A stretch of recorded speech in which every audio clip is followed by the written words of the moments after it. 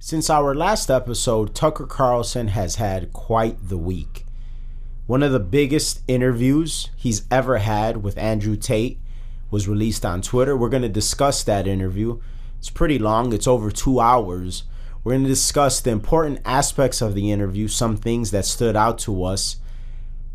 Then we're going to discuss the Blaze Forum, in which several GOP contenders attended the Blaze Forum. It was originally marketed as a debate. It wasn't quite a debate, but Tucker did interview each GOP contender individually.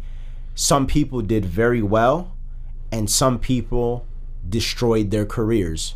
We're going to get into all of that, give our commentary and our analysis, and what that particular forum means for the upcoming August GOP presidential debate and for the 2024 election. Let's get into it. Yo, this is Hanging with Apes, an Audio Apes podcast. Real talk, real topics, no limits. Audio Apes, music with no boundaries. What's up, everybody? This is K Cartoon. This is RX Phonics. We are the Audio Apes, and you are officially Hanging with Apes, a weekly Tuesday podcast where we discuss trending topics and current news with a philosophical and comedic flair and our take on it. Two guys from the south side of Chicago. There is explicit language at times, so be advised. Going over to our website, that's hangingwithapes.com. You can sign up for our newsletter. And if you want to listen to some really good rap and hip-hop, go to any major music streaming platform, type in Audio Apes, and our catalog pops up. It truly is the best. It truly is the best. Like always, if you're listening to us on Apple or Spotify, give us a 5-star review. It helps us out a lot. If you want to help us stay independent, go to our website, donate an amount of your choosing, or buy some merch. And if you know somebody that would be interested in the things that we talk about here on the show, please share it with them. We're on all podcast platforms.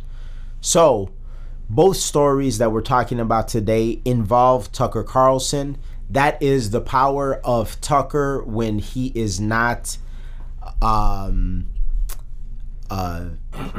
relegated to Fox News. He can do great things like go on Russell Brand, like interview Andrew Tate, like host the forum for the Blaze, because you know him and Glenn Beck are very good friends. Actually, a lot of people thought that he'd be joining the Blaze after he left Fox because of what good friends him and Glenn Beck are. But he said in the, I believe if I'm not mistaken, when he was on Russell Brand's show, and mind you, when he's with these people, like with Russell Brand and with Tucker and with Andrew Tate, he's at their place. This is not like a Zoom interview. He goes to the location. So he went to Romania to interview Andrew Tate, and I don't know where Russell Brand is out of. Presumably England, but maybe not. He could be somewhere else. Yeah. But wherever he is, he went there. And that says a lot. That says a lot for like being in a place where you're not being sponsored. Like he even said, like he's like, right now I'm not making any money from Tucker on Twitter. Obviously whatever he is building, it's going to have massive leverage. Just the numbers alone give him massive leverage. Like what was it? Was it Patrick Bet-David that offered him $100 million for like 10 years? It's like he's probably going to have to up that number now if like something like that were to come to fruition. But Tucker did say on Russell Brand that he doesn't want to work for anybody ever again. He's like, I'll never work for anybody ever again. It's different, man. And he's owning the summer. Yeah. When like nobody is, the summer belongs to Tucker. Yeah, so my man's on some 50 Cent shit. Yeah. During the Get Rich or Die like Trying all the big culture moments, meaningful culture moments, they involve him as of late. Yeah. And it's important, I think, to see this side of Tucker because it is different. I feel when he was on Fox, while very, very just excellent show that he had, it was him as like the host of the show. Yeah. Whereas now it's a little bit more laid back. He can be himself a little bit more. Not that he's not professional, but he's a little looser. Yeah. He doesn't have those guidelines. Yeah. That Fox obviously is going to implement on anybody. Yeah. And so you could be a little bit more free on your thoughts, on what you want to ask. You don't have to stick to a script. Perhaps that's also why they let him go, because he was like, no, well, this is what I want to do in my show. They're like, no, all right, cool, well, let's get rid of you. And while he hasn't said a bad word about Fox, just knowing who he is and what he believes, and lately it becoming more evident of what Fox is and what they believe, you could see that there definitely had to have been a bit of tension backstage, just because the belief systems are not cohesive whatsoever. Like, Tucker has made it very clear that he is pro-Trump. Yeah. And Fox has made it very clear that they're not pro-Trump. Tucker has made it clear that he's anti-establishment. Fox has made it clear that they are establishment. Tucker has made it clear that there are at least questions that should be asked about the 2020 election. Fox doesn't think so. Same thing when it comes to the jab. Fox doesn't think so. So just on all of the important issues, Tucker is anti-establishment and Fox is establishment. And like I said before in a previous episode, I think we're quickly seeing the political world become less left versus right and more establishment versus anti-establishment. And I think we're seeing that shit in real time. And that forum over at the Blaze, wherever they held it at, I'm not sure what city. Was it in Iowa? I don't know. I'm not sure what city it was at. I want to say Iowa, but that's not really important. What is important, though, is what took place over there. And it was very clear that the more establishment candidates are not ready, and they are not primed to be supported by the current GOP base. I don't know who's running these campaigns. I don't know what's going on. But one thing that I do know is that Trump got almost 75 million votes in 2020. And I always do this preamble, if you will, before I get into a certain point when it comes to the right-wing GOP establishment. Because I think it's important. Like, if you're running a campaign, how do you not take into account that the last Republican president that held office garnered more votes than any other incumbent president in history, not just incumbent GOP president, any other incumbent president in history? He garnered more votes than any other incumbent president in history, with 4 years of a 24-hour news cycle attacking him. If you're orchestrating, strategizing, putting together a campaign, how do you not factor that in? Like, whatever this guy did, it worked in terms of getting votes, and we should not deviate very far from that. Yeah. But so what are they doing? Tucker asked, who was it? Nikki Haley. She's like, so she asked about Joe Biden getting 81 million votes. Yeah, that was classic. Yeah, that was a great moment. And to me, like, why has this question not been asked more often than not? And why didn't she have an answer? Like, you should have an answer to that. And the thing of it is like, it doesn't make any sense, is what he was trying to get at. Like, you had 12 million, no more. Well, we'll say 12 million votes more than Obama? How? And then like with Trump having what, it was 74? Yeah. 74 million? Over 74 Yeah, million. over 74 million. Those are crazy numbers. And you surpassed even that? and you didn't campaign, and you were in a basement, and you were a terrible candidate. How did you do it? Shit, no answers, crickets. And so that tells you a lot about, first of all, where these people's minds are at.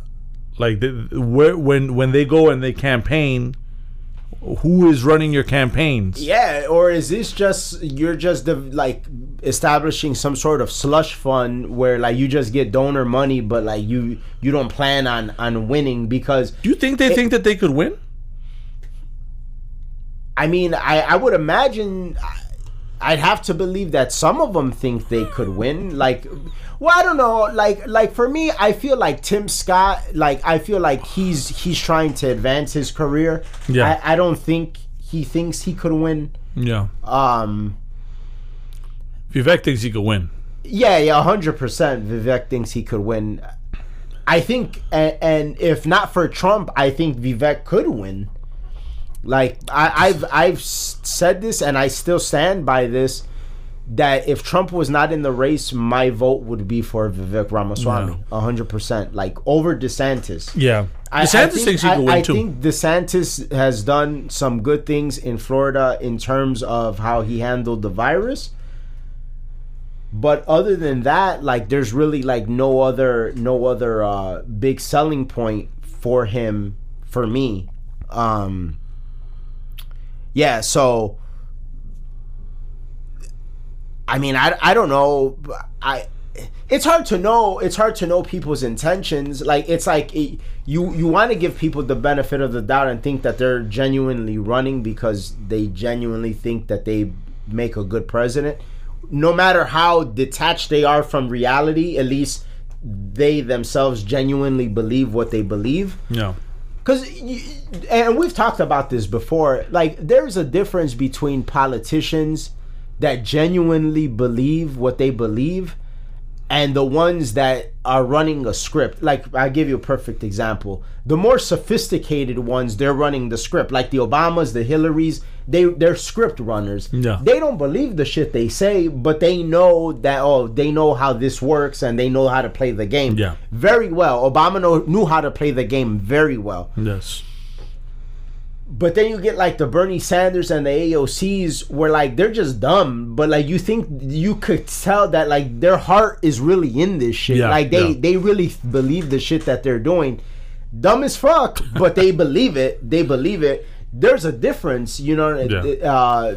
They're not being disingenuous. Yeah. To the Democratic establishment, though, they're like useful idiots. Exactly, 100%. And then when you get too big and you get in our way, we rig it against you because we very much talk about what took place in the 2020 election, but we don't much talk about the primary season and what happened in 2016.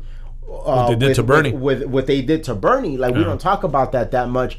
But that's some more stuff that it's just like shows you the left will eat their own. And well, and in their defense, the right establishment is trying to eat their own now too. You're seeing it happen. They're struggling. It's not the. It's good that you said that because the left establishment is stronger than the left anti-establishment.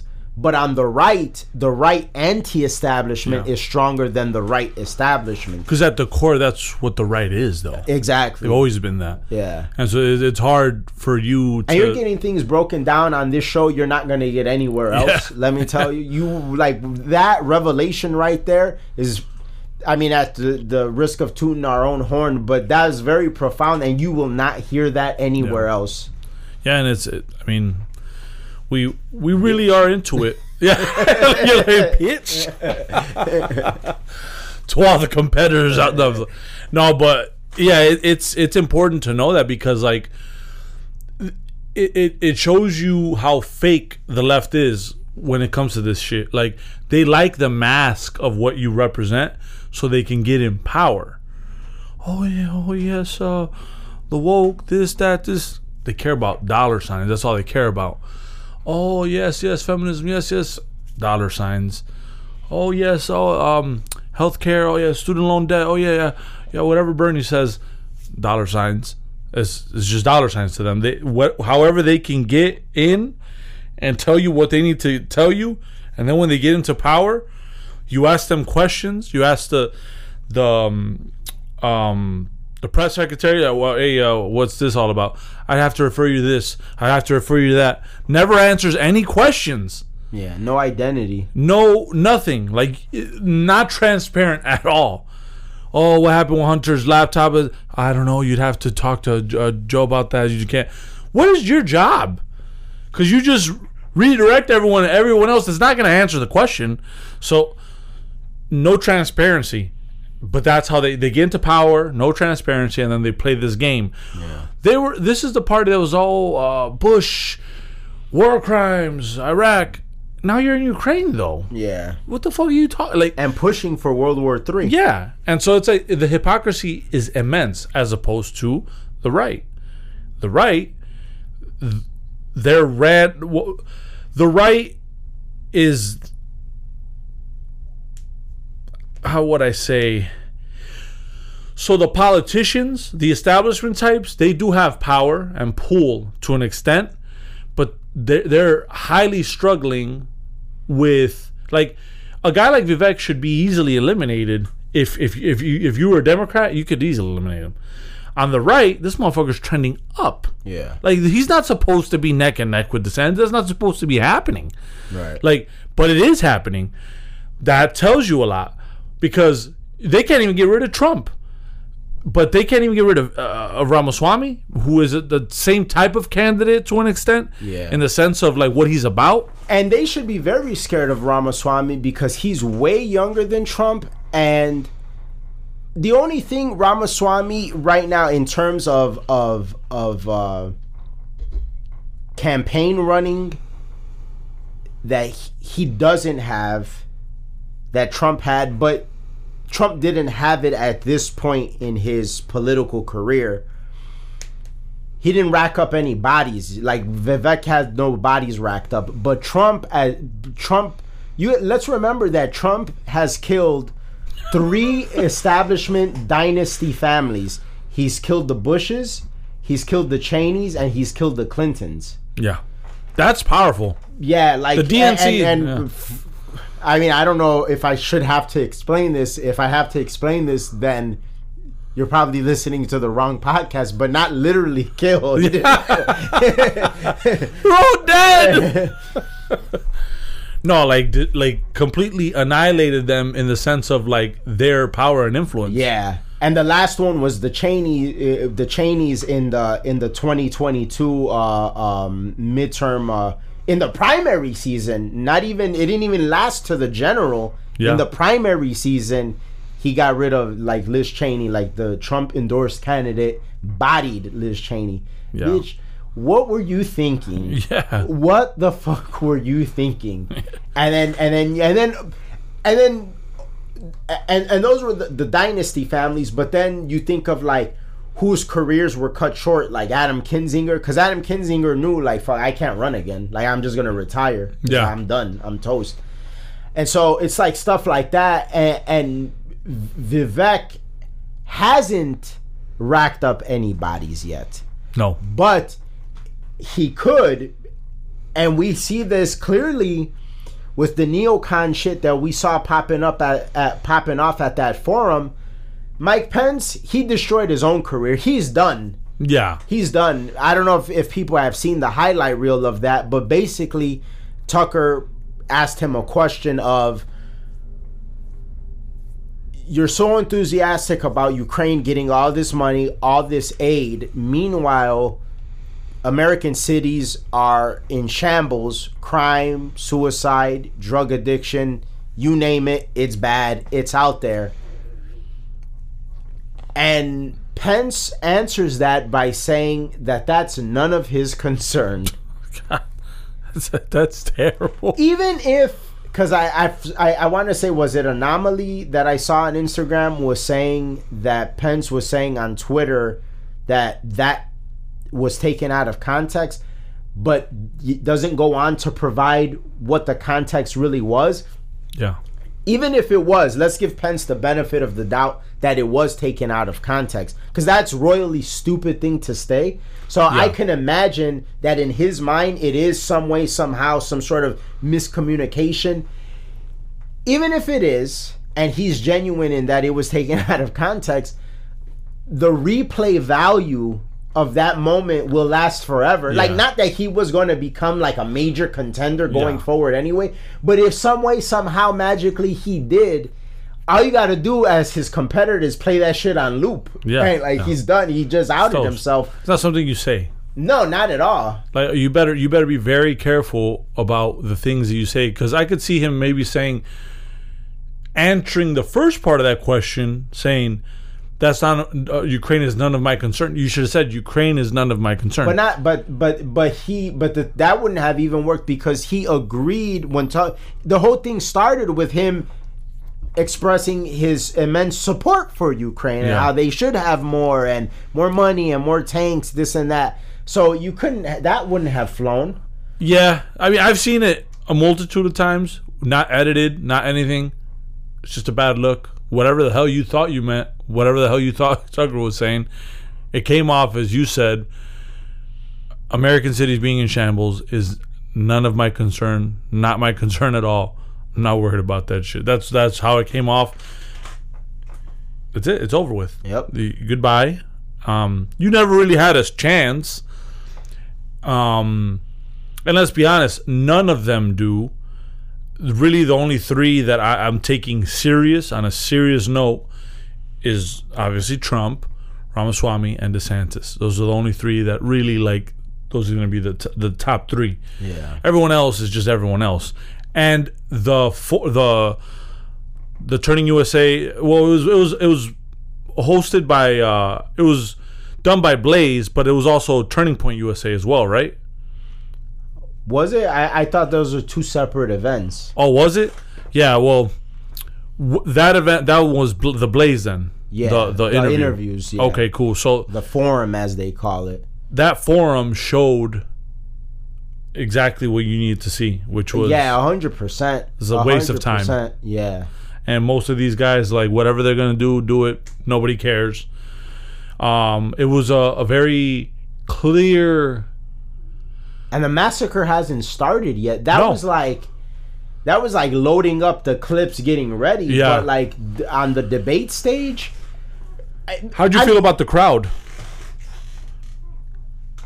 A crowd is what I expected it to be. Yeah. Like that's the thing that these people don't realize. That's the GOP base now. That's the Republican, the voters. Yeah. You voters are detached, but the crowd is the crowd. Like, the crowd are the people that are voting, and this is the shit that they rock with. Yeah. And so, but again, the establishment is they're no different than like any other coastal elite. You're in your little world. You're not on the ground level. You don't know what's going on. You're not from a business world, because that's the thing that, like, you got to remember about Ramaswamy and Trump being from the business world. It's electrifying, man. It is electrifying, but also there's part of you that has to have your ear to the streets. You have to know what's going on, because it does affect business. It's an energy. When you, in real estate, one of our endeavors, you talk to people who pay rent. Like, I'm not even gonna structure or preface this. I'm just gonna ask a question and then you answer it, and just to show people how, when you're in the business, you think. You come across somebody, you're chatting with them, you find out that they don't own, they pay rent. Give me 1 or 2, 3 questions that you start to ask them. I'm pretty bold. Like, if we're talking, I'm comfortable with you. Oh, how much is rent nowadays? That was one that was on my right. Yeah. So now you don't rent. You yourself, you don't rent.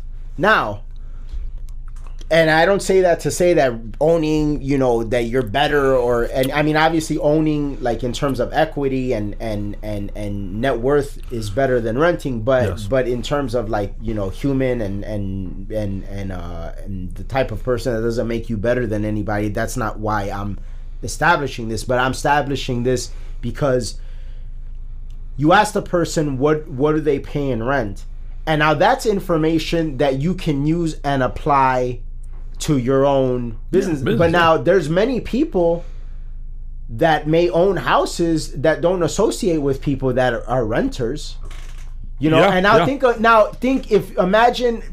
amplify that, and imagine if you were a coastal elite.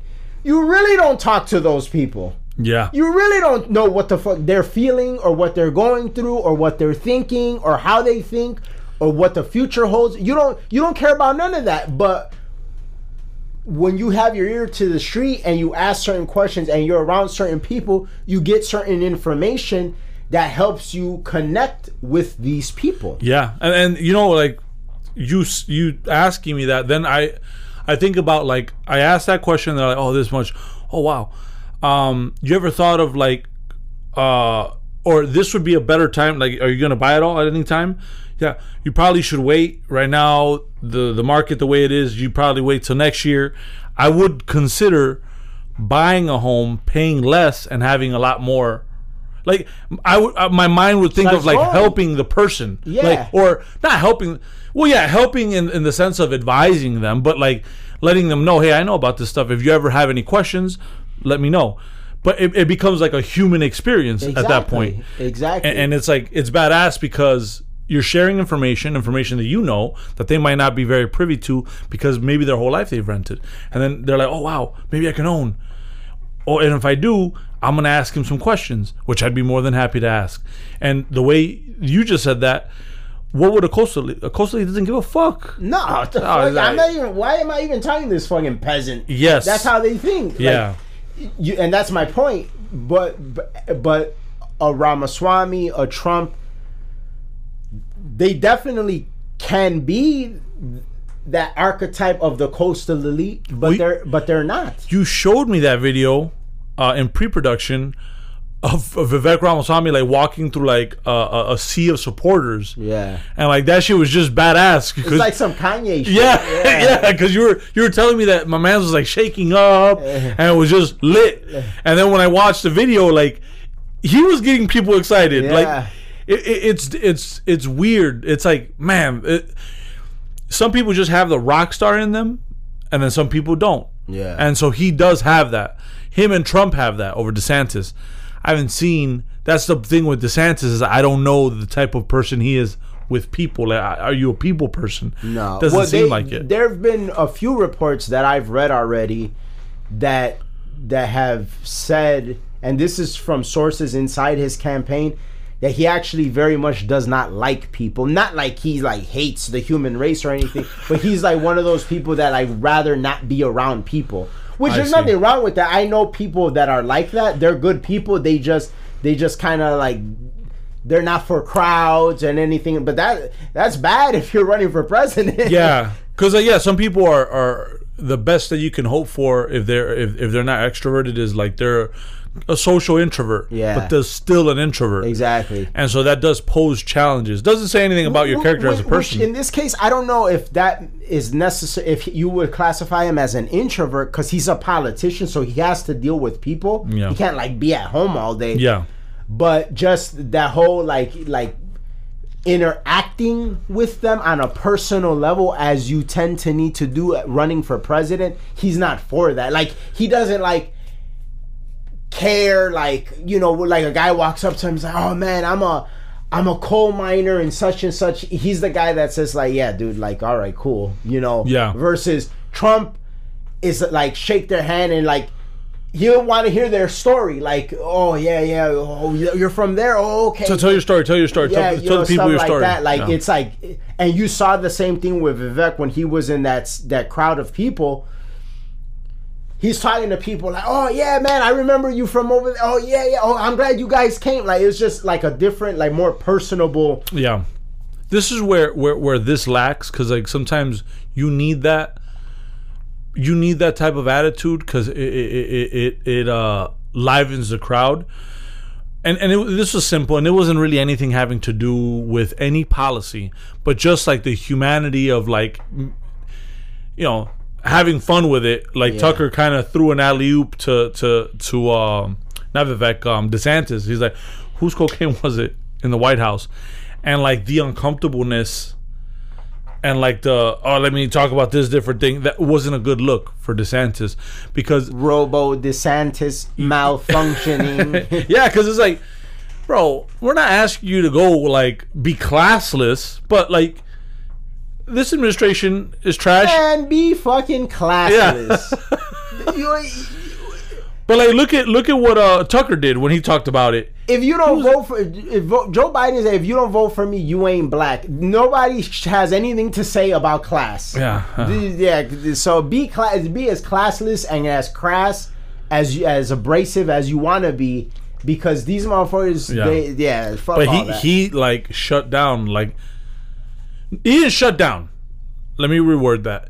He got that's what happened exactly. No, like he was like, and then he like changed the subject a little bit and like went at the administration. I would have been like, I mean, probably hunters, but I mean, who knows? I mean, the way they've been running the country, I wouldn't be surprised either way. Yeah. And then I'll diss them, right? That's easy. That's an alley-oop. People are gonna laugh. Yeah, man. It's like. But those are the little things in the analysis of the way they interact. Whereas when Trump's been asked some wild ass questions. You've called women fat, this, that. Only Rosie O'Donnell. Yeah, and like, dude, wait. He's like, only Rosie O'Donnell. Like, it was a comedy moment. A great classic. A lot of people would look at that as classless or like shitty to say, but like, bro, you're moving the crowd. Like, this is... You might look at it as classless. I look at it as classic. Yes, yeah. And so that does something to people. Like, there's a comedy to it. Like, you do have to be, in a way, charismatic and funny. Yeah, of course. You have to be a people person. Yes. Somebody that people like, you know? And like with Vivek, when they were talking about Jan 6 and like they were like joking about QAnon. It was like that. Like, it's just like, we're just like two guys having a funny conversation. No, he said it was funny. It was even funnier because he's like, yeah, because of the name that we shall not speak of. And then that's when Tucker was like, no, it was QAnon. Yeah, you know it was QAnon. And they're both laughing. Exactly. It's like they're not taking it. They're being charismatic about it. And then he went on to give the best answer to January 6th. Nobody on that stage was going to give a better answer than that. Hell no. Not even Trump, I don't think. Well, this is the thing, though. This is the thing, and you and I we didn't talk about this on the show, but we had a phone conversation about this. What happens when all you have and your only script is running as some sort of variation or derivative of Trump? You get Nikki Haley, Mike Pence, Ron DeSantis answering the questions in the manner that they did. See, because that's all they have. It's I'm maybe I could be the female Trump, but more neocon Nikki Haley. Maybe I could be the black poised Trump, Tim Scott, Larry Elder. Maybe I could be the black Trump, Ron DeSantis. Maybe I could be the poised, classy Trump. Like, it's so it's like, rather than what is my genuine, authentic answer to the question, it's what's the answer to this question in the format of the poised, classy version of Trump. Yeah. And it comes off as rigid and robotic, and Vivek Ramaswamy is running as Vivek Ramaswamy. He never cared. Like, I don't give a fuck about... I'll worry about Trump when I beat all of you guys. Then I'm going against Trump. All right, then I'll worry about him then. And then I'll tell you what I think or my strengths. And like the way he thinks and the way he answers questions, it's like you're going to give original answers that perhaps even Trump can't answer in the manner that you can. So what you can even show is like on certain things you're just gonna have way better strengths. Yeah. And of course Trump is gonna have some strengths that like Vivek ain't gonna have. I mean, Trump was president, and Trump came in and did some work. And if you don't think that, let's look at the way the Supreme Court has been deciding shit. They've been setting the culture straight from some of the fucking 1960s. Yeah. Awful Supreme Court cases. So it's like Trump has shown that he has a good track record. Not on everything. And you focus on that. On the woke ideology, on the ESG shit, on even like the vaccine, like the jab shit, I feel like Vivek would be very strong, perhaps stronger than Trump. But those are things you don't worry about until you get to, it's almost like any game that you play, any sports game, you can't be worried about the Patriots if you're playing the Bears. Right. Not that you'd have to think to beat the Bears, but still, focus on the limited Bears, and then once you're done, okay, Patriots, way different team, way different dynamic, cool. Oh, Tampa Bay, you don't think about that team 6 games ahead when you don't even, no, focus on the now. And the now is, I need to create energy, I need to have good policy, I need to have good points, I need to campaign, I need to go here, I need to go there, I need to challenge these people, I need everybody to hear what my name is and what I'm about. And that's what you're getting from him. And so, and the charisma is showing through. And it's crazy because, like, out of all the people we've mentioned, from like the interviews of Russell Brand with Tucker Carlson or Andrew Tate, all of them have that. All of them have that over some of the people running for president. They keep it real. Yeah. They're themselves. They're gonna have their points. They could be sarcastic. They could be a human. They all like literally are human beings, like being funny. They don't take themselves too serious, and that's what's needed. And so it's interesting. It's interesting that Tucker is doing so much, and like since the time that he left Fox to now, like just the amount of the summer is his. Yeah. So this shit is wild. The summer of Tucker. Yeah. That shit. I'm gonna. I'm telling you, I'm gonna Photoshop that "Get Rich or Die Trying" with Tucker's face. Summer 2023. Yeah, but he's been doing phenomenal work, and I think that now seeing what everyone had to say, I can't wait for the debates. Yeah, and what I find interesting is that one, Trump is so far ahead in the polls that like he didn't even have to consider going to that. Yeah. Also, it kind of gives you a little bit of a signal of what the party can be after Trump. Yeah. And as of right now, like Ramaswamy is definitely the man. Yeah. And another thing, we were talking about the crowd.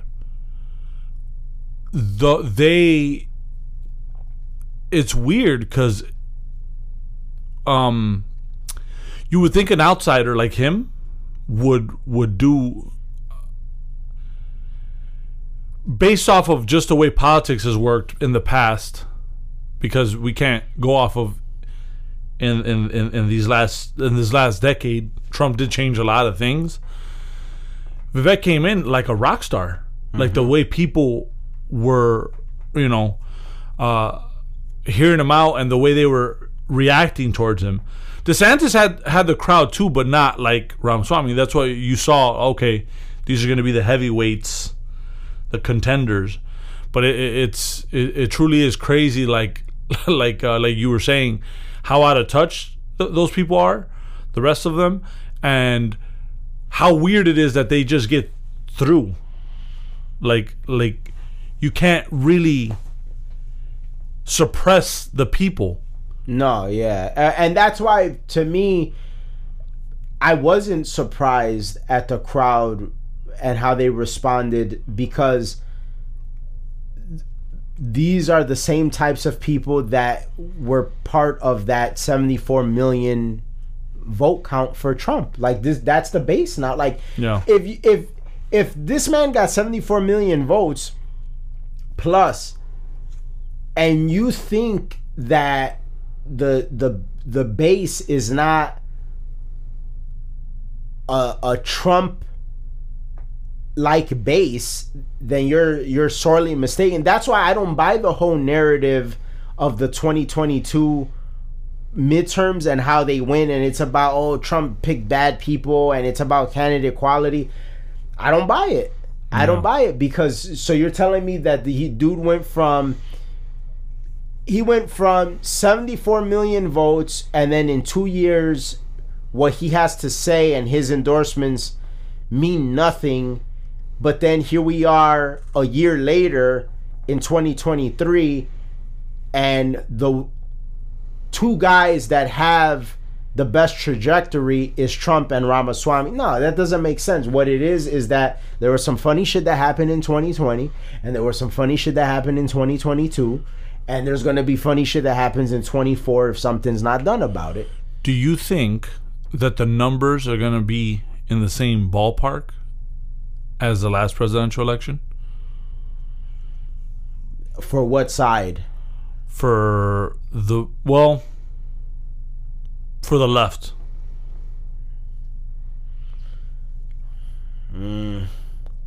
I find it hard to believe, and I'll tell you, and I actually use like a personal situation to highlight that.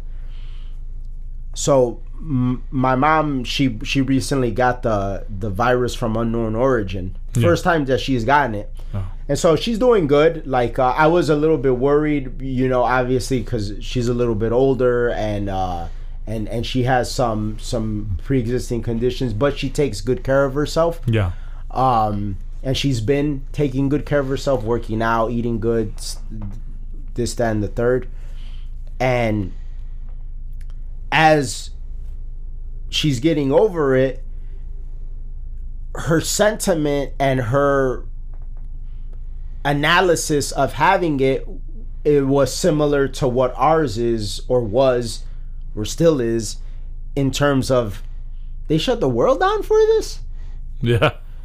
And so she was never fooled. Like my mom, she's not jabbed. Like my mom has been like incredibly based when it came to this whole like the virus. Like no. She saw right through it, like all of that. And we were having like a very in-depth conversation. Like we were even kind of like talking about the dichotomy between like the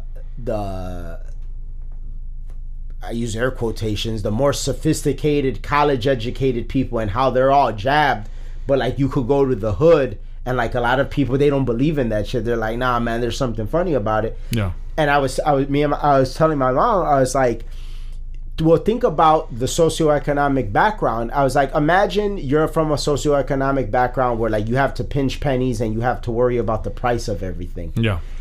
And now, you usually, when you get cold medicine, you're usually buying off-brand cold medicine. You're usually buying... These are the kind of conversations I have with my parents, by the way. Like, yeah. you're buying off-brand cold medicine. You're buying off-brand Tylenol. You're buying off-brand... To save a few bucks, whatever. You know what I'm saying? Yeah. So now, you're a person from a socioeconomic background in which you have to worry about the price of everything. But somebody comes along and says... for this virus that's gonna like destroy the world and change everything, you get that for free. Off the bat, like you would think like there's something funny about this. Yeah. There's something funny that like everything else, you motherfuckers, like I get nickel and dimed, but for this heaven sent cure all, like it's free. Like so, just on some street shit, any streetwise person would find that a little bit odd. Yeah. Yeah. And so we were talking about that. We were talking about, and she agreed with that analysis, and she was saying, like, we're basically like talking about how like what an injustice it was from the media to the pharmaceutical companies to the way the government operated, everything like that. And she's like, man, these people they can never trick me. Yeah, it's like I agree. And so we were talking about it, and while she has been based from the get-go, she was like, man, you know, I remember how certain people were so scared and this and that, and they were swinging that whole narrative and everything like that. Yeah. Telling people, oh, if you could, Granny could die if you don't get the jab, all this craziness. Remember all that craziness? Yeah. It was crazy. And so a lot of people were fooled. But she was saying, and I agree with her, she's like, I don't think they'll be able to fool that many people anymore. She's like, because, like, she's like, I already didn't believe it, but, like, now I really don't believe it. Yeah, yeah. Having experienced it. Yeah. You know what I'm saying? And that was the same thing with us, except for us, like, we got it, like, almost instantaneous. For us, it was literally 2 weeks to slow the spread or flatten the curve, whatever the fuck they were saying. And then after that, it was like we almost instantly woke up and was like, yeah, this is bullshit. Like, there's something funny about this. This is not right. This is wrong. This, that, and the third. So us, it was instant. Her, it was like mid-range. And then there are a lot of people that have gotten it since then or saw how shit panned out with their job, with the jab, not getting the job, getting fired, lost businesses and everything like that. So I say all of that to say that I have a very hard time believing that they are going to have all of the ingredients necessary to garner as many votes as they did in 2020. Yeah. So with that being said, I defer to what Charlie Kirk said in his theory of whatever they did in 2020, they must know or feel that they're not going to be able to get away with it again. Yeah. And I feel that, and I felt that when he said it, and I feel it even more after having talked to my mom about that situation. It's like, yeah, because she was like, yeah, I feel like a lot of people are going to have to have been waking up. Yeah, because it's going to be a hard sell, because we're in 24. Oh, hey, COVID-23 is here. COVID-23 is here. We're going to have to... Wait a minute. And so at that point, it becomes, well, what's the approach to the politicians? Because that's going to...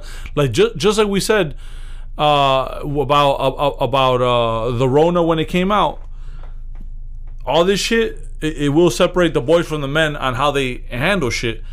It already did. Yeah, it already did. But now it's like, can you guys fall for this shit twice? Nah, they're not gonna swing it again. There's no way. I feel like the only people that would even buy into it a second time are like the most dogmatic amongst us, like just that are fucking 5 times jabbed, still wear a mask. Like those people, there's nothing you could do. Like you'll never be able to convince them anyway. So like it's not even worth trying. No. They'll buy into it, but they live for this goofy ass shit. It's like their religion at this point. Yeah. But anybody else, there's no way that they would fall for it. Do you think if they did? Let's just hypothetically speaking. Do you think there will be riots in the streets when it comes to shit like that? I don't think riots. I feel like there's just going to be a lot of indifference. Like people are just nah, this ain't it. Nah, fam. Like yeah. No, I even the lefties. Like I don't think they're gonna have to do something else. Yeah. Not the same thing again. And that's the point.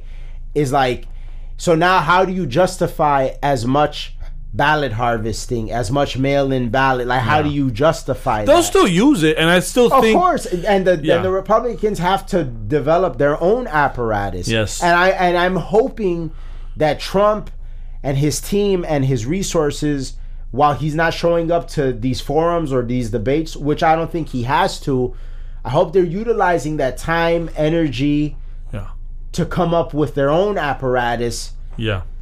Because it's still going to be necessary. You may not have to have as big of one as you would have needed in 2020, because the Democrats may not be able to manufacture as big of one because they don't have the circumstance to do it. I still believe though that I would want them to go heavy on that, because I want it to be so bad that where the left is like, we need to create laws against this shit. Yeah. Get rid of it. Get rid of it. Like, I want it to be that way. Well, remember we talked about it on a previous episode, and I think you even timestamped it. You were like, oh, he said it here and now. Like, if the right wing wins and ballot harvesting and mail-in ballots played a role, you are going to see the left and the media talk about how it was rigged and that needs to be it's good. The script is totally gonna flip.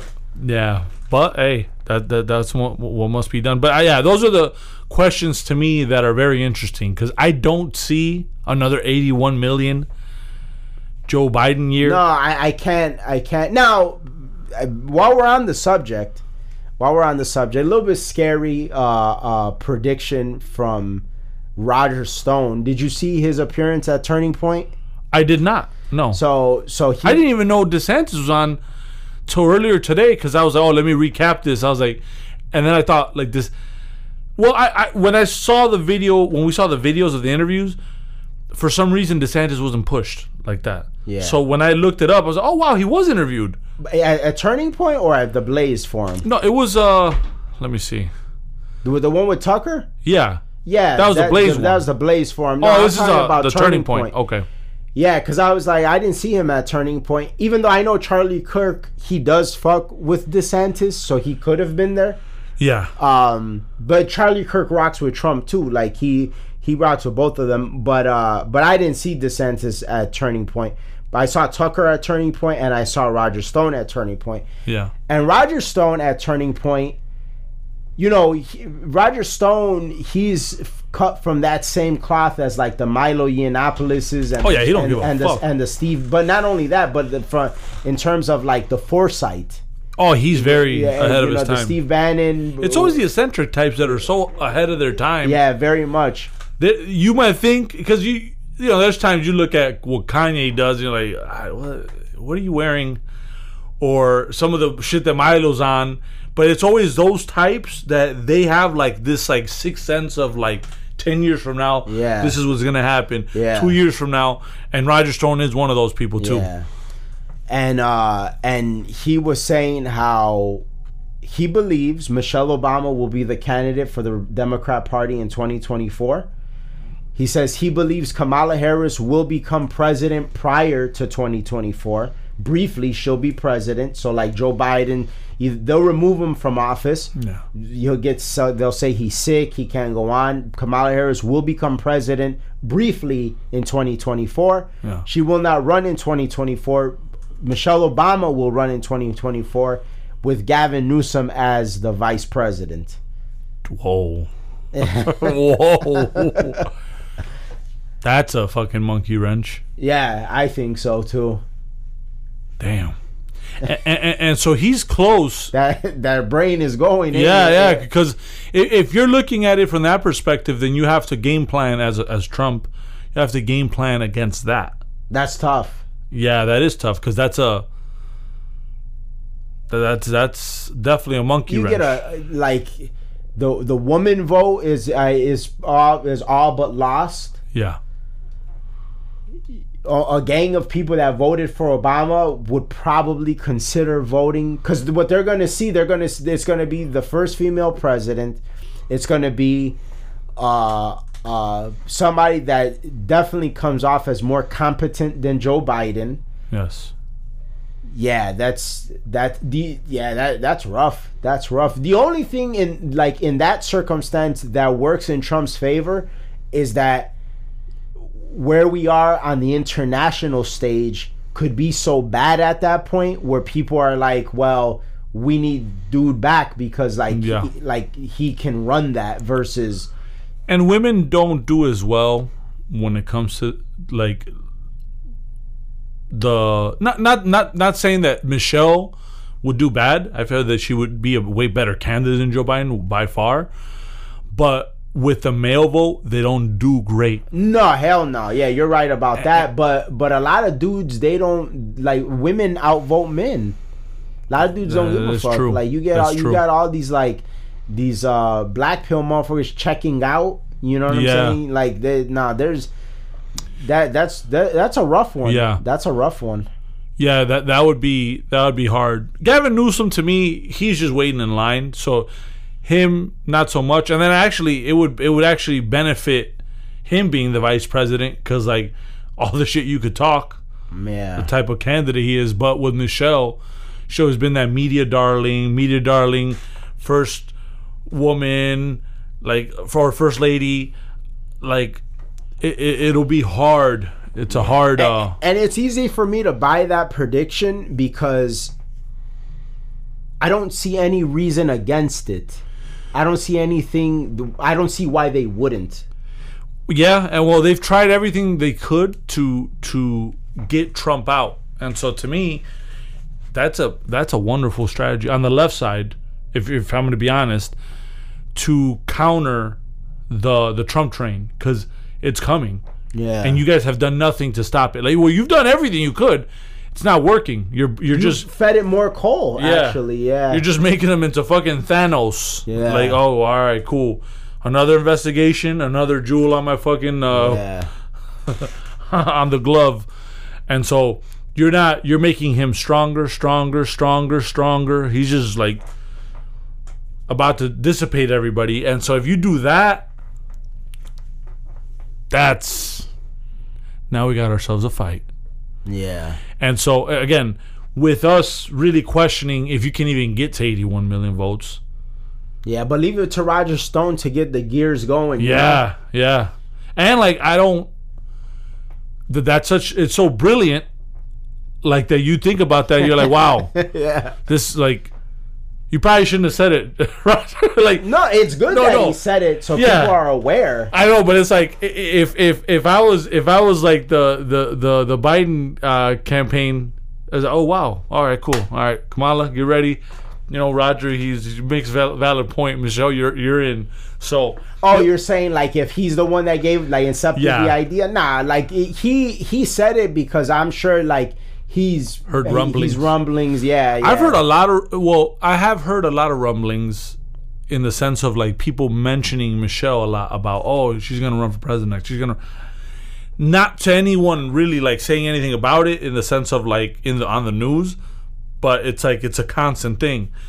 But I don't know if there's substance there. Like you said, she's a media darling, but like what substance? Can she debate? Can she? Because that's the thing too. Like you're going in against a dog. Like he's not gonna be nice to you. So I hope that you prepare and that you're ready, because this ain't gonna be. But then again, at the same time, do the debates even matter? Well, because like last election, they didn't. Yeah, they didn't. Nothing. Actually, nothing logical mattered. Yeah. If it was like miraculous and campaigns didn't matter, rallies didn't matter, nothing mattered. Yeah, you're right. Like I'll never forget the Joe Biden, the one big event that he had. It was all Jeeps. Yeah, that shit. That shit was so like. That shit was fetted out. Yeah, that shit was Matrix shit. Like that's like some shit from the Matrix. Like, all right, cool, the simulation. We must do all this. They're in cars. Yeah, that's true. No one there. Like, what is this? That's when I knew. I was like, wow, this is getting out of hand. This is I don't know how to feel about this. This motherfucker really. They're really trying to make it seem bigger than it is, and it's not. You haven't campaigned. And you know what's wild is I was looking at some videos of like the pollsters and stuff, and what they were saying like about like Nevada and stuff. And so Larry Sabato, his crystal ball, he was saying that Nevada will be like one of the states that will determine the election. And you know what's wild is I remember, man, motherfuckers would be ahead of their time. I remember we recorded about this on the show. I remember in 2020 when Biden went to Vegas. And I was like, what the fuck is he doing in Vegas? Yeah. I was like, there's something about Nevada that's scary to them. And now here we are 3 years later. Yeah. And like Larry Sabato's predicting that Nevada is going to be like basically like Nevada will be one of those states that like you need to win to get to the presidency. Yeah. Very interesting. Yeah, and that's the thing. Like to create that apparatus that you need on the Republican end, you don't need it in the whole nation. Nevada, focus on that. Focus on that. Yeah, and they need to do something about fucking Maricopa County. Like, they need to do something about Arizona, that. yeah. That's another one. How do you combat that?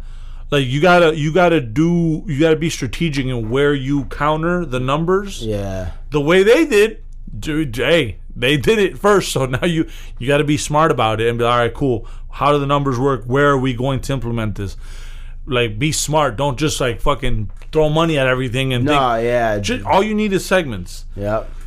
You know, like Pennsylvania.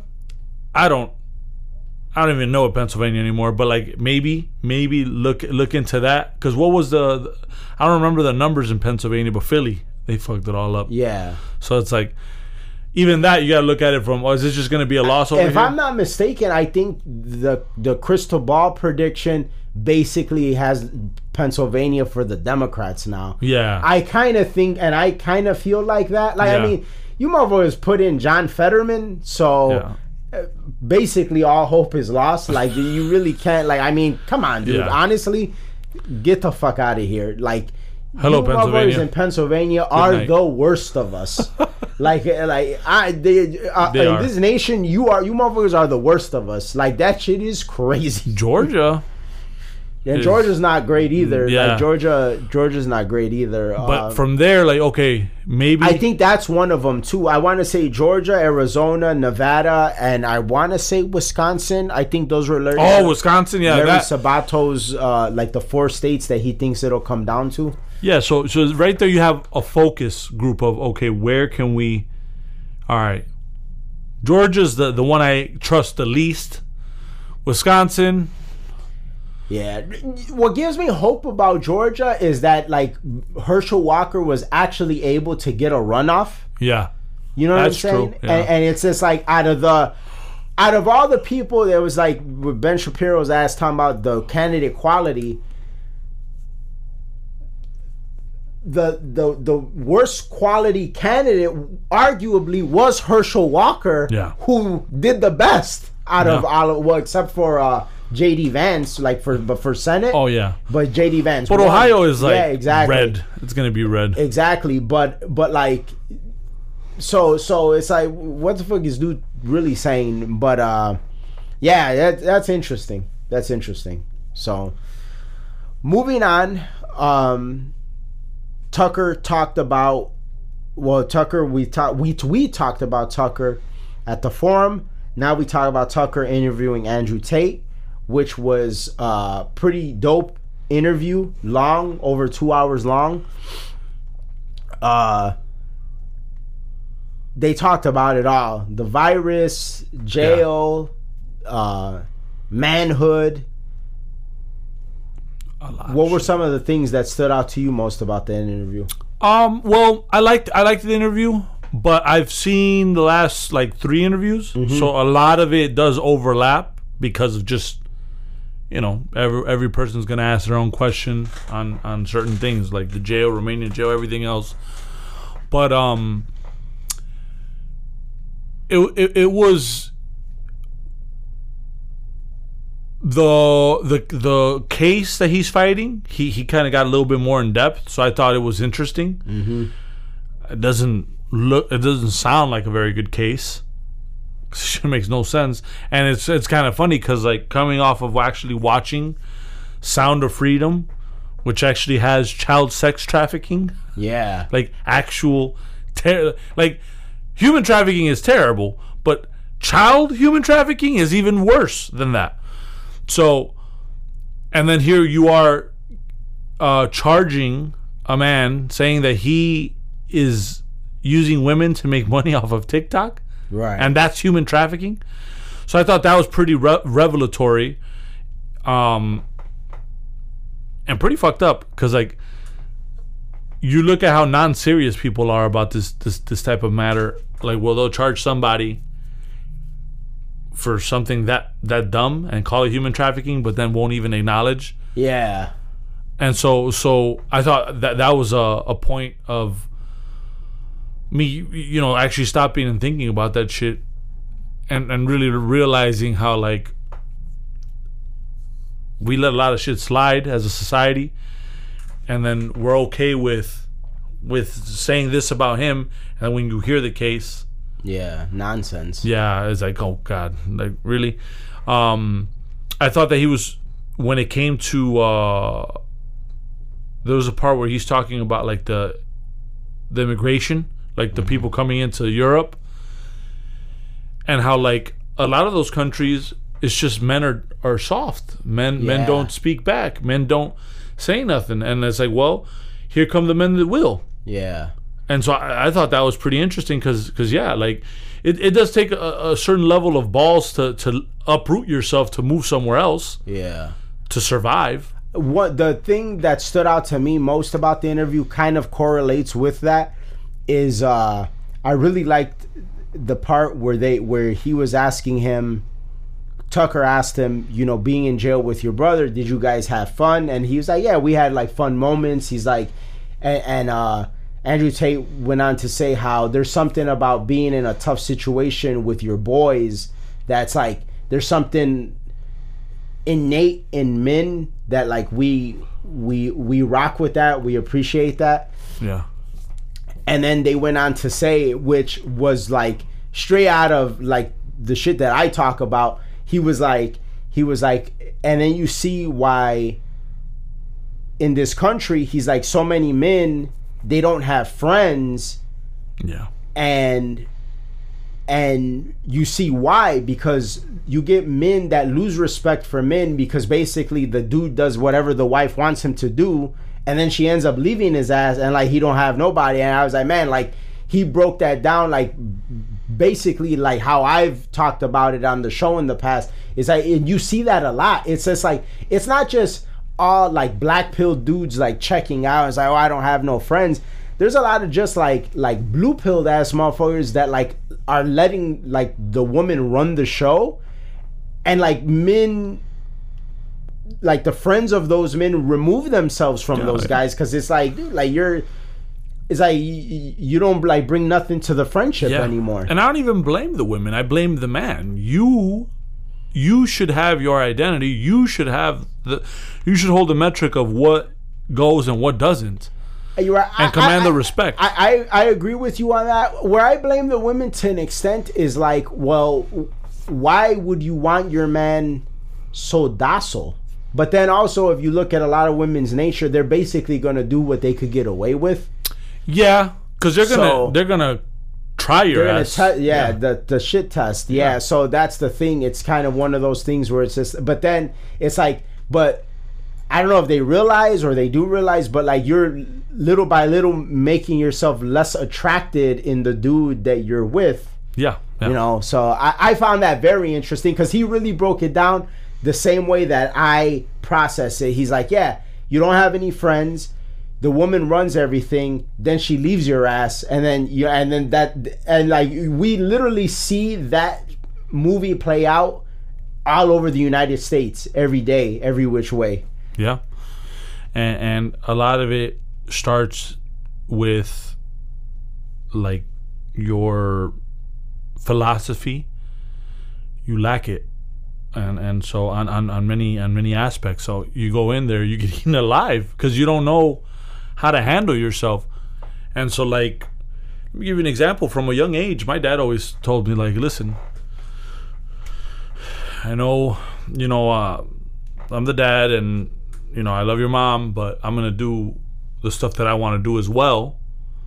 So on Fridays, we're going to go, like he was real into soccer. He had like a team, so it was Friday and Sunday. It was an activity with men. Yeah. Over there we played. Got tired. All right, cool. Saturday, all right, cool. We're going to work on the cars, mechanic shit. Like, it wasn't like, oh, whatever you want. Oh, I'm here available at every moment, at a moment's notice. When there was overtime, he stayed. Like, and he would always say, like, hey, if you want money, you have to go get it. Like, you're not going to get it at home. Yeah. You got to go get it. And so, provider, finding the solutions, finding time to be with the guys. Finding time to be with the guys. You have to find time to be with the guys. Like, you can't, like, I'm tired. This is why I stopped, like, when we would set stuff up, it's always excuses. Oh, this. Oh, yeah. That's why you get to the point where you don't even like reach out to people. Yeah. And so but it's sad because there is a sense of like brotherhood is needed. Like that's just a necessary thing. Because like I feel the most effective when I'm dealing with the guys that are making moves. Like in my circles. All right, cool. We're gonna do this. We're gonna do that. Like we're pushing boundaries. Yeah. To the stuff that, and so I can't live without that energy. I can't do it. And so, but I wish that other men thought that way. A lot of the guys that we grew up with, I wish that they thought that way. Not because like I'm trying to. It's not about hanging out and wasting time. It's about like thinking up about shit. Like getting the gears working, like. And there's the people that say, and then there's people that do as well. Because sometimes people would get like promotions, and they're like, "Oh, hey, come to the house, man. Well, we're gonna set up. Like, I want to work on my finances." But then it's like, well, you don't really like. You just say it one time, but you don't set up a date. Yeah. I tell you when do you want to sit down. You never have an answer. It's all talk. Yeah, it's all talk, and so it's sad. And so again, my dad from a young age always had it set up where it was like, okay, boom, boom, boom. Had a side hustle where he would do electrical work, but he didn't have the license to do electrical work. But the guy that he worked with at work, he had the license. But my dad knew more than him. So the guy's, oh, you're raw as fuck. It was, I forgot the dude's name. I forgot his name. Cool ass dude.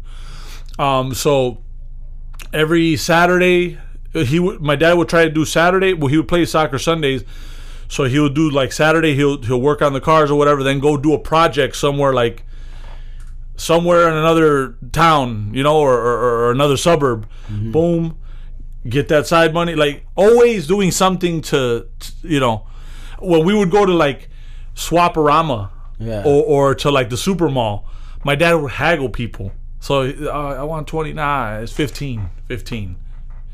No. All right, cool. Then I don't want it. He'll leave, and as he's leaving, all right, cool, 15. So that's where I got it from. Because anything that I've like from the real estate to anything that I always haggle people. Yeah. They want 20, I say 15. Then I kind of wait around. Now, if I really want it, and if it's something that's necessary, like sometimes I have tried to haggle people for like the ring light, some of the stuff for the studio. Yeah. They don't go, but I always try them. Yeah. I'm definitely gonna try you because I gotta save. That's the way my dad taught me. Yeah. But it's like learning from him. I realize like being in that energy is important. Yeah, absolutely. And seeing that. Fast forwarding it to now, this is why you're seeing a lot of society's decay, is the absence of that. Like, look at how we let shit just be. Like, all right, well, be locked down. Okay.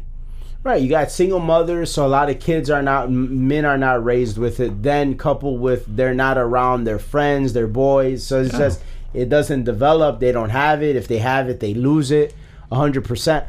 Before we close out the episode, because you brought that up, I was thinking about, so I think you and I have had a personal conversation about this before, but on Twitter not that long ago, Just Pearly Things, she got into like a spat with Matt Walsh from over at the Daily Wire, because she basically said that she finds it repulsive when men like are asked, like, how you say, how you said like, oh, like you'll be reaching out to people and they never know if they can go or whatever, like get wings or whatever, make plans or whatever.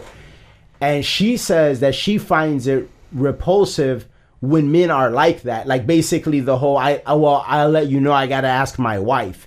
She finds like men that are on that shit, she's like, she doesn't like respect it. Yeah. And Matt Walsh chimed in defending TradCon, of course, like defending men that are on that. And like, it was so strange. He was basically saying like, he basically made it seem like men were incompetent of like managing their own schedules. He's like, well, yeah, I defer to my wife because I couldn't imagine managing my own schedule or something. Like, what? No. And it's just, I just wanted to know what you thought about that. Well, I think that it's weird because I've heard women say certain things and the same, put examples like, I find it unattractive when a man gets a vaccine of some sort and he's crying about it, or he does this, or he does that. Yeah, like like some people, they get like anxiety, they like go nuts when they got to get their blood drawn or something. And so, or I feel like when a guy doesn't know this, cool, but then you're cool if the guy just like says whatever you say goes. Right. Like, nah, like I'm gonna go with the guys. We didn't really have plans, so I mean, now of course, if it's like you do, like if you have children with somebody, you do have to consult with them, because like if let's say she's working, right? I don't have these problems. I don't have children, but I'm just trying to play devil's advocate here. She's working. Well, Matt Walsh is a tradcon, so you know his wife doesn't work. Oh yeah, that's true. But I guess if it impedes, tradcon extraordinaire. Yeah, of course. Good job on What Is a Woman, though. Yeah, hell yeah. But if it impedes with your duties as a father, like, okay, well, the child ain't gonna be able to get home, well then no. Oh yeah, I gotta go. I gotta see. Talk to her about it. But otherwise, no. You don't answer to her. Like, I'm not gonna go fucking. Hey, I'll be back. I'm gonna go buy me an 8-ball of cocaine, like Hunter. Like, no. Like, I'm gonna go out, hang out with the guys, and come back. Yeah. And so I just found the whole little thing interesting, because it was like, again, more and more of that fracture between like the red pill and the tradcons. Yeah, but it should be unattractive to a woman, because, like, if you're on point as a man and everything's taken care of, why do you have to answer? I guess that's why I feel like that, because like the type of guy I am is that I am on point. So to me, it's just like, get up off of me. Like, are things not good? Is the situation not all right? Like, you know what I'm saying? Like, I'm not like a dude that like, I'm gonna go gamble all the money away, or I'm gonna, like, that's different, I guess. Like, but if a dude is like doing good on his own, is like, what do I gotta ask anybody for anything? Stuff like that. But yeah, I just wanted to bring it up because you made me think about it when you were talking. That's interesting. So it was a whole conversation about that. It was a whole back and forth. Yeah, I was it? I forgot. Was it Abba and Preach that were talking about it, or I forgot. If I find the video, I'll send it to you. I don't remember exactly like where I saw it, but then they go into the whole back and forth between Matt Walsh, and then other people chimed in. Yeah. But yeah, it was basically more evidence of the fracture between the trads and the red pill. Yeah. Damn, that's interesting. I'm definitely gonna check it out. Well, that's our episode for this week. Thank you guys so much for listening. The show continues to grow because you guys keep listening, so keep on listening. Remember, if we talk about something that somebody would be interested in, please share the episode with them. We're on all podcast platforms. If you want to help us stay independent, go to our website. You can donate an amount of your choosing or buy some merch. And if you're listening to us on Apple or Spotify, give us a 5-star review. It helps us out a lot. We'll see you guys next week. We're out. Peace. Peace.